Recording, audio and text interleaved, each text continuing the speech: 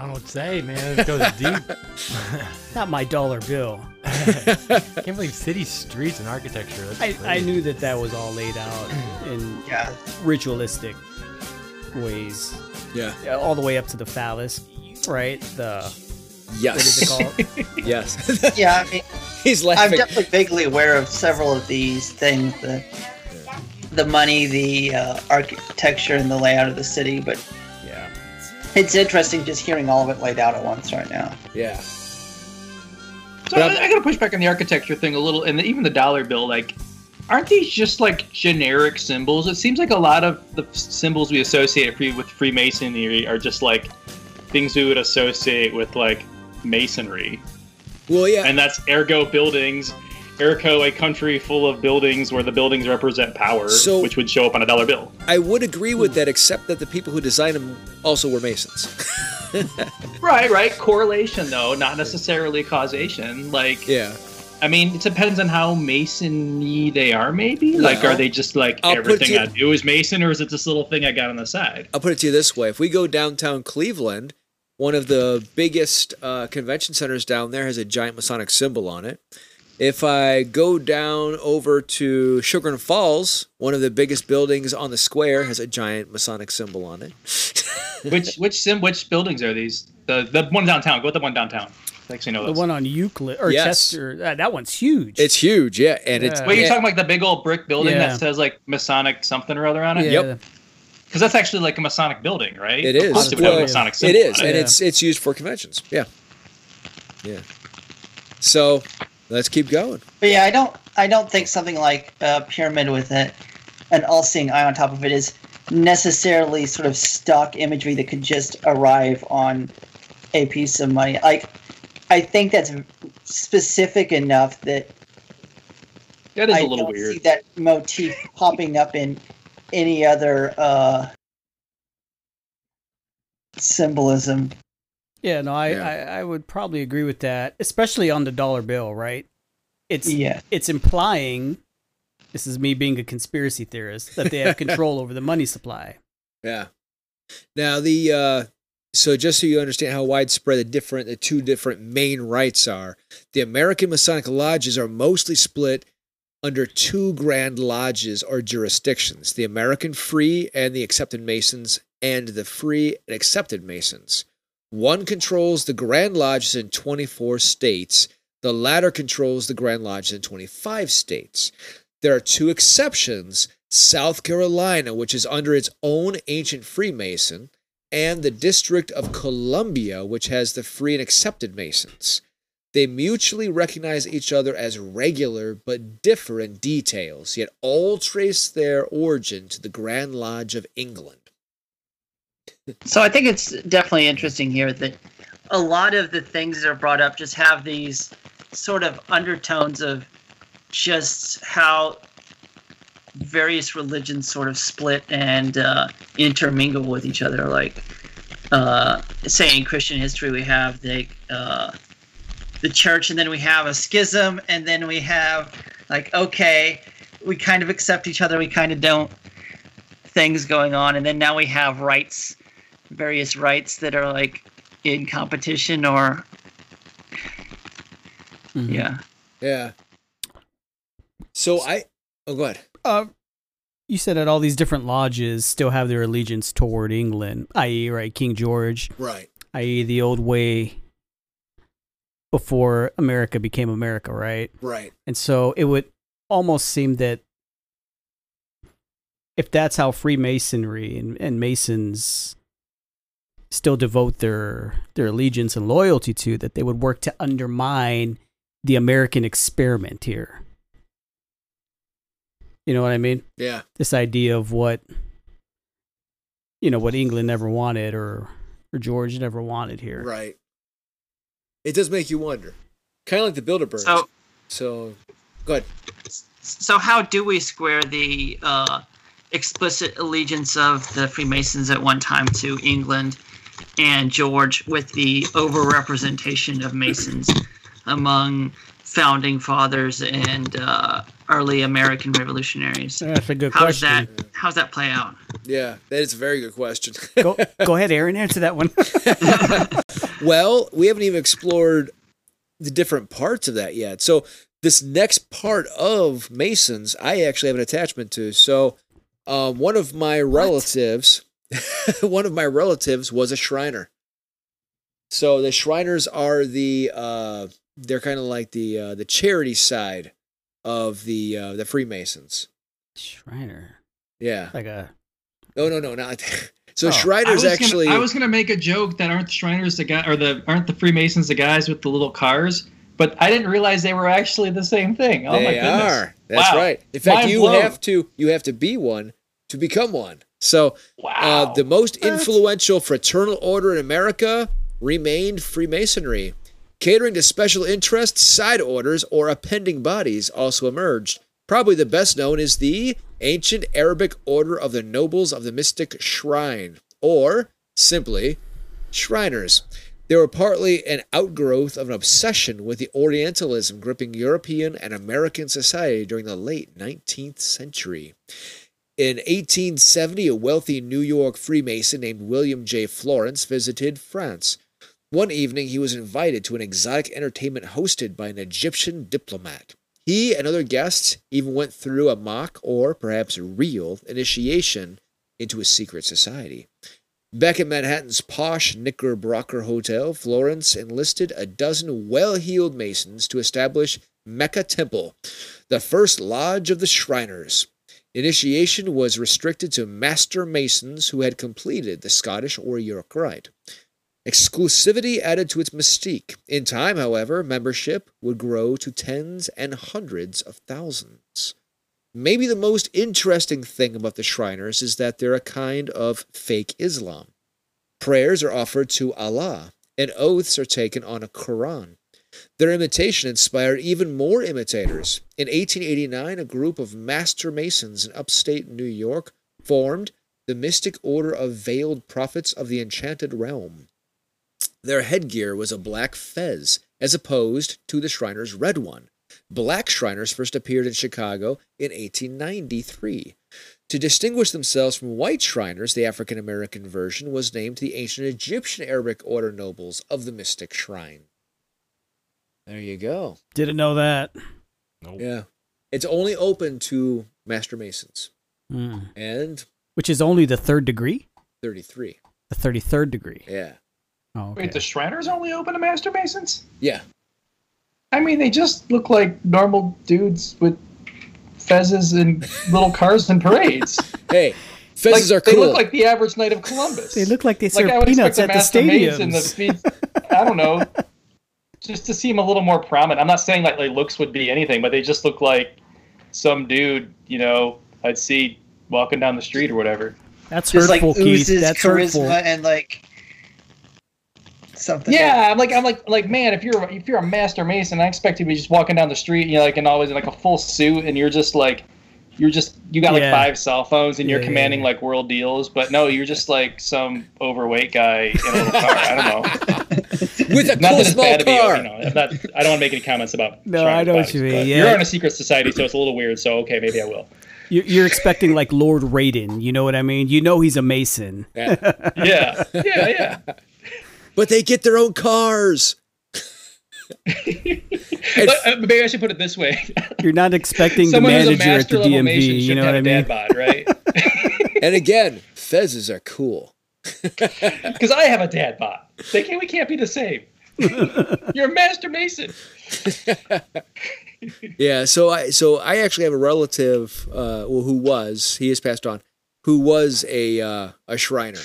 So I actually have a connection to that, and maybe it's because of that, but I've actually been asked to be a Mason, and they're not supposed to ask you, just so you know. They're not supposed to ask you. You are supposed to inquire. I've been asked to be a Mason 4 times. So, yeah, there is that. Wow. Yeah, 4 times I've been asked to be a Mason. Can you do that and be Catholic? No. It's one or the other. Or can you? Be Catholic and own a little car if you're not a Shriner? You can still own a small car. Nice. Close enough. And a fez? Yeah. Hey. Sweet. Hey, why would we join? So there is a few other connections. So it turns out, now this is actually I pulled this from an article. So this will be word for word what I'm reading right now from the article. All right. So just so you know, this is not my words. But disclaimer. This actually comes from this is actually written in honor of somebody's father. So it's meant to be positive, not negative. All right. So, i.e., not anti-Semitic. Yes. You can't fire Aaron. Yeah.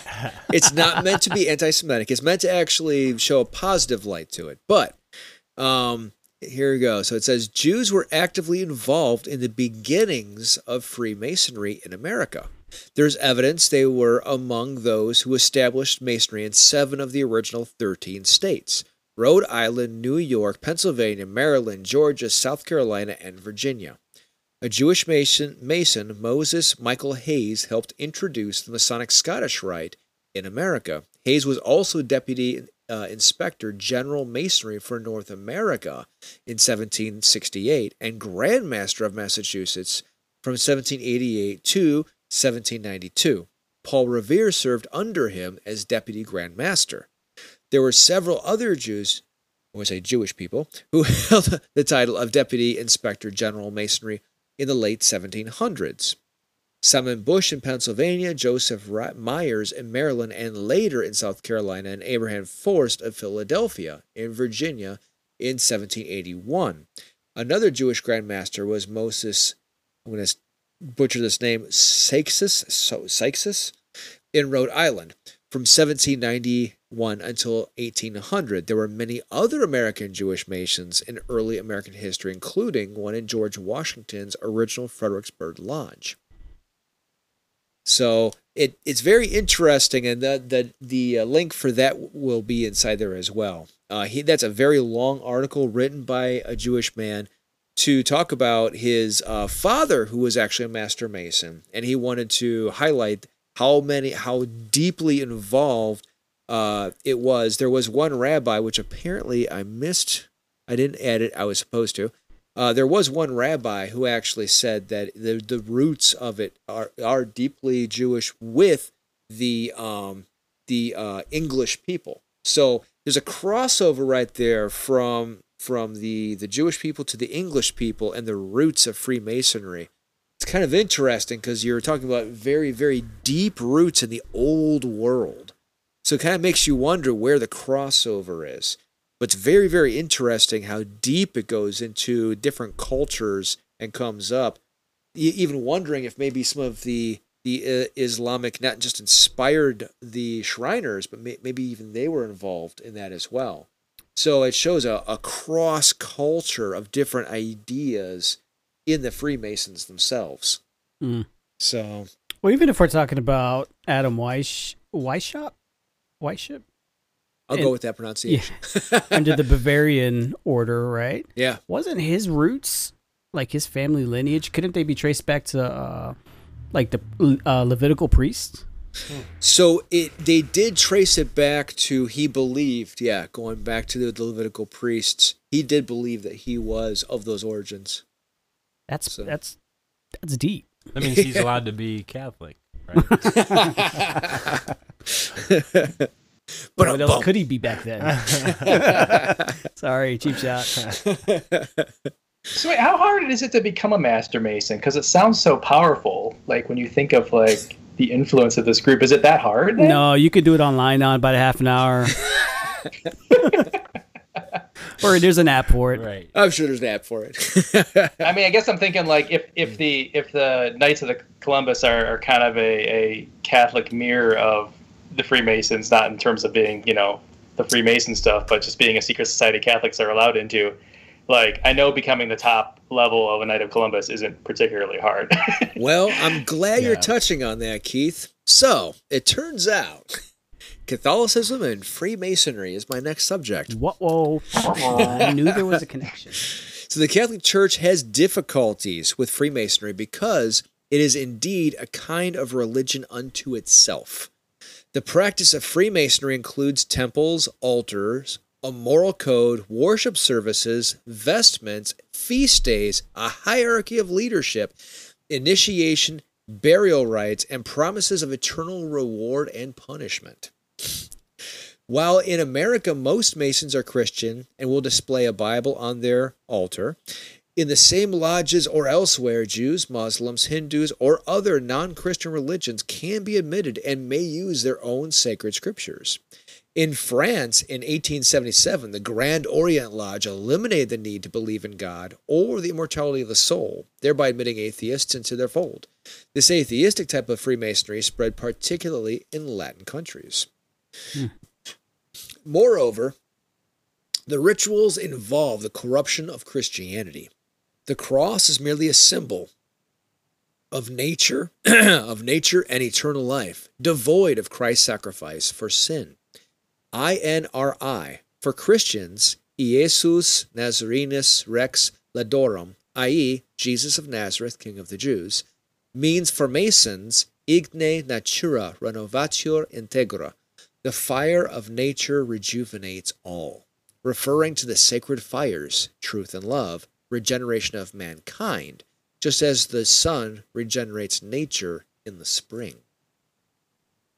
The Catholic Church first prohibited Catholics from membership in Masonic organizations and other secret societies in 1738. Since then, at least 11 popes have made pronunciations about the incompatibility of Catholic doctrine and Freemasonry. From 1738 until 1983, Catholics who publicly associated with or publicly supported Masonic organizations were censured with automatic excommunication. Since 1983, the prohibition on membership exists in a different form. So, it is excluded by Catholicism. It is in doctrine. Yes. But one has to ask the question, why would they go to that length to say you can't be or you'll be excommunicated or XYZ unless there had been infiltration of the Masonic order into the Catholic Church? So there has been some note of it. In fact, recently, I don't know if you keep up on I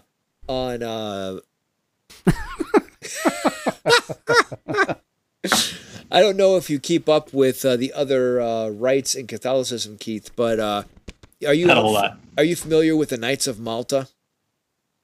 I've heard of them. I know nothing about them. All right, so the Knights of Malta are a sovereign nation within Catholicism. Like, they literally are their own nation. Like if you need a passport to get to them, they are their own nation.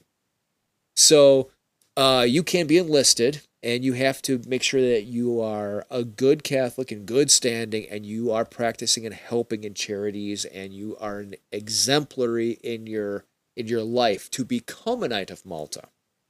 It's not easy. But the Pope specifically went there and made sure that he made a mandate that none of them be Freemasons, which brought up the suspicion that he knew that some of them were Freemasons. So was it more like, hey, none of you guys can wink wink be Masons? Yeah, well, it's one of those where he felt so strong about it, he made a public declaration for it. So when a pope makes a public declaration about it, it means don't do this. So, yeah, so he spoke very strongly on it. So, which tells us that somebody was a Mason among them. So, there's no doubt there's got to be, like, I mean, you just think of, like, what people don't know about people. Like, It's got to be pretty easy to be a double agent in secret societies. Yeah.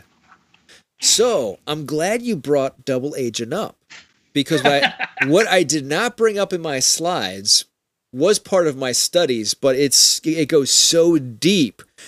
We may cover it in a whole episode. Guess who was a double agent to the U.S. and to Europe, and who was a spy for both sides? And secret agent man. And was a staunch Freemason. I'll give you a hint. He was Secret Agent 666. Stop. Yes. No. Yes. Nobody? He called himself the Beast. I've never heard of this. Nope. Kushner? No, but it sounds like a good movie. Aleister Crowley. Oh. Aleister Crowley was actually an agent for both sides. He called himself and was Agent 666 to both sides, and his secret code name was the Beast. And he was among the highest ranking Freemasons. Not that surprising. And he seems like somebody who needed a lot of attention.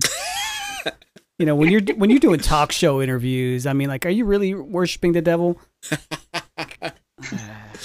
But yeah, it's not the first, like, I can see him in a fez. Because I can think of, like, what is, like, that one, like, what was it? Was it D, who was, like, also, like, a spy and also a big occultist?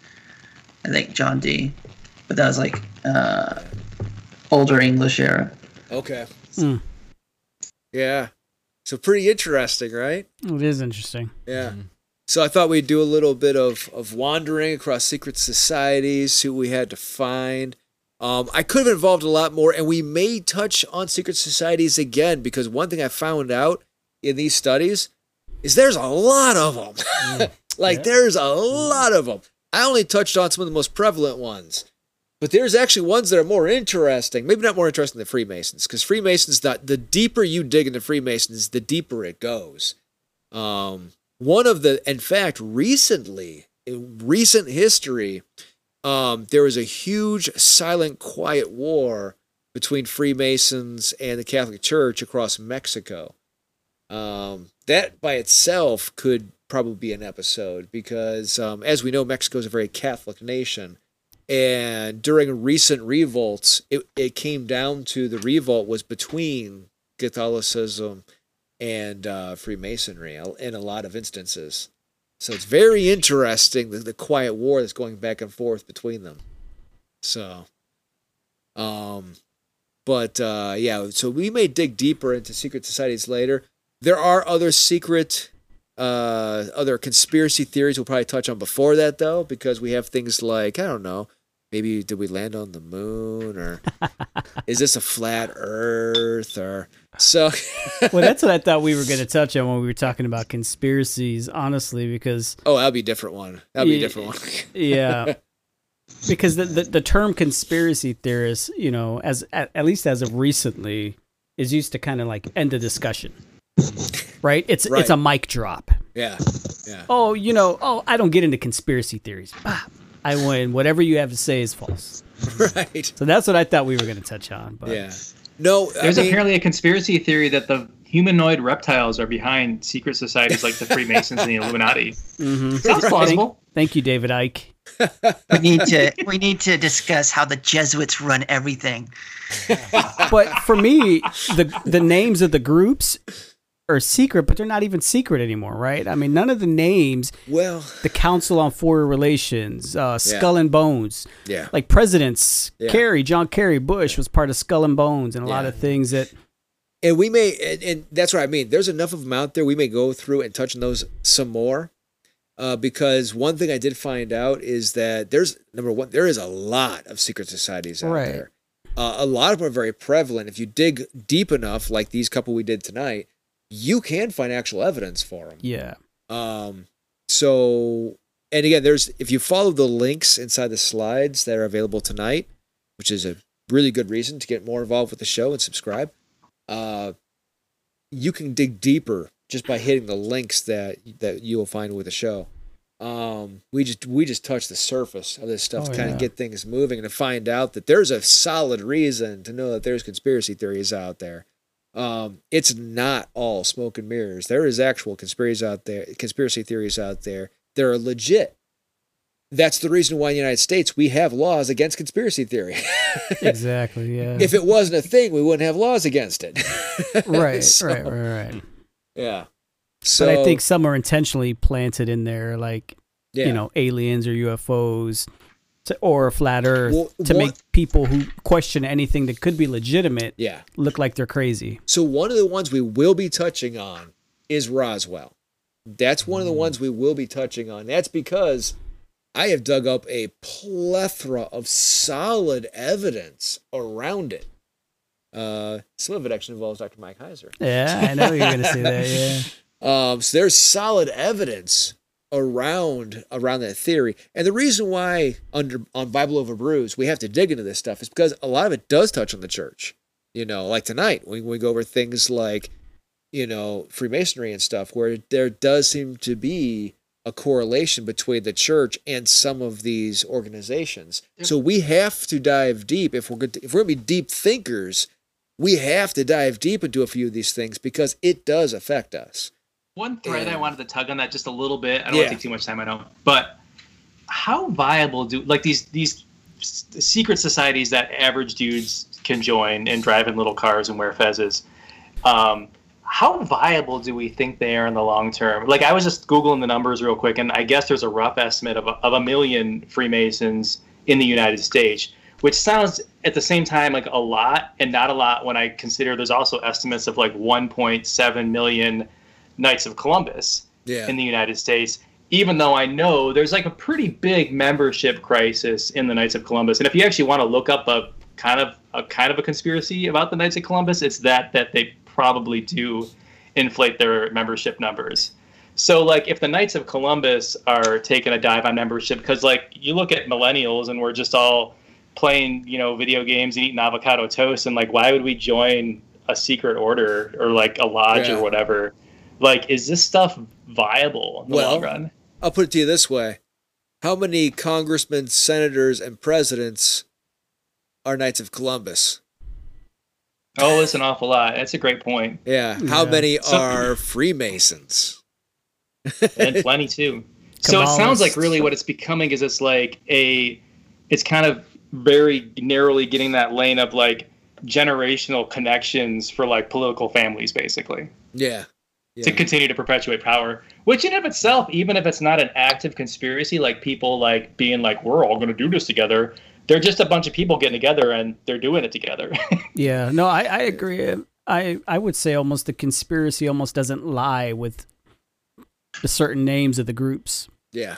When you speak of conspiracy, I'm thinking of specific events that occurred, like the American Revolution, like 9/11 or whatever. Well, not that that was a conspiracy. Everything the government said about that was true. There's one related to Freemasons in 9/11 too. Everything that happened on 9/11, the official story is true. Let me just get that out there. There's no conspiracy theory. But that's what I'm thinking about in terms of could there be any connection to any one group or whatever. Right. Not necessarily the fact that does, Freemasons rule the world, or because that's so general. Right. And it will keep us chasing our own tails. Yeah. And we're not going to run the conspiracy theories, sequentially. Obviously, we still have, let's see, coming up recently, we now have the Eucharistic miracles coming up with a guy who actually has documentation for showing that they're actually real. Medical documents, scientific documents showing the doctors involved with them. So we have that coming up. Michael Barber's coming up, so we'll have him coming on, because he would like to talk about his new book that he co-authored with Brant Petrie. We have Brian Godawa making his triumphant return. So looking forward to that because he's always fun.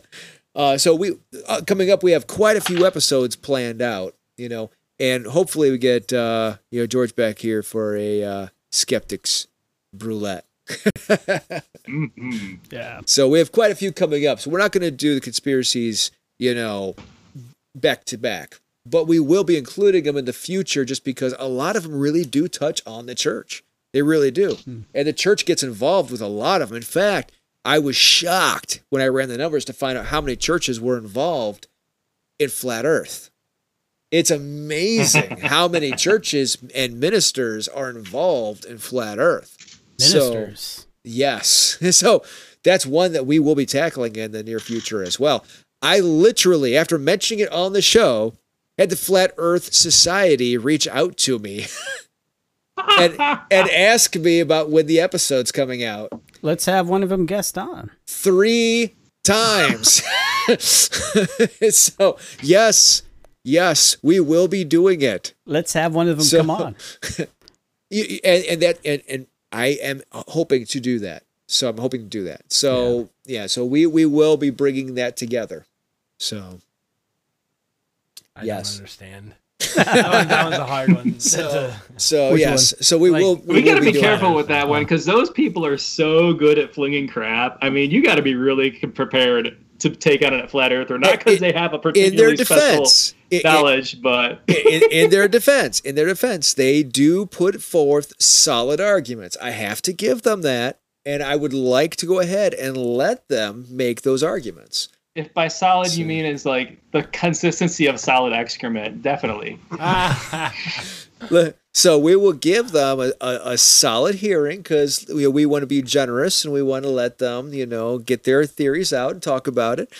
And I think let's have open discourse, right? Let's have open discourse. And Gumby can add fart sounds in post-production anyway. So, no, but it's good though because now you're feeling those fires. That's good. Like there are certain people I just won't argue with. Who's a flat earth? I mean, if Shaquille O'Neal was here, if he says the Earth is flat, I'm just not going to say anything. Yeah. So we will be diving into some of that because I think it's fun and a lot of it does touch on churches and religion. We can do some Q too, right? What's that? Some Q? QAnon? Oh, the Q. Oh, so maybe it is on the list. I do have it on the list as a tentative, so maybe. QAnon flat Earth mashup. There we go. Oh my gosh. There's probably some overlap. All right, Mike, let's go. What do we have for number one? What is number one? It's time for the unveiling. It's time for the unveiling. Let's see where are we at? Number one is Michelob Ultra. Gumby, you had that. I did?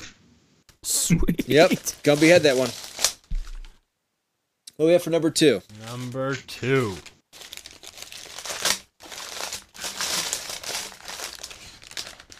Yuengling. Yuengling was number two. Let's see. Who had number two for Yuengling? I did.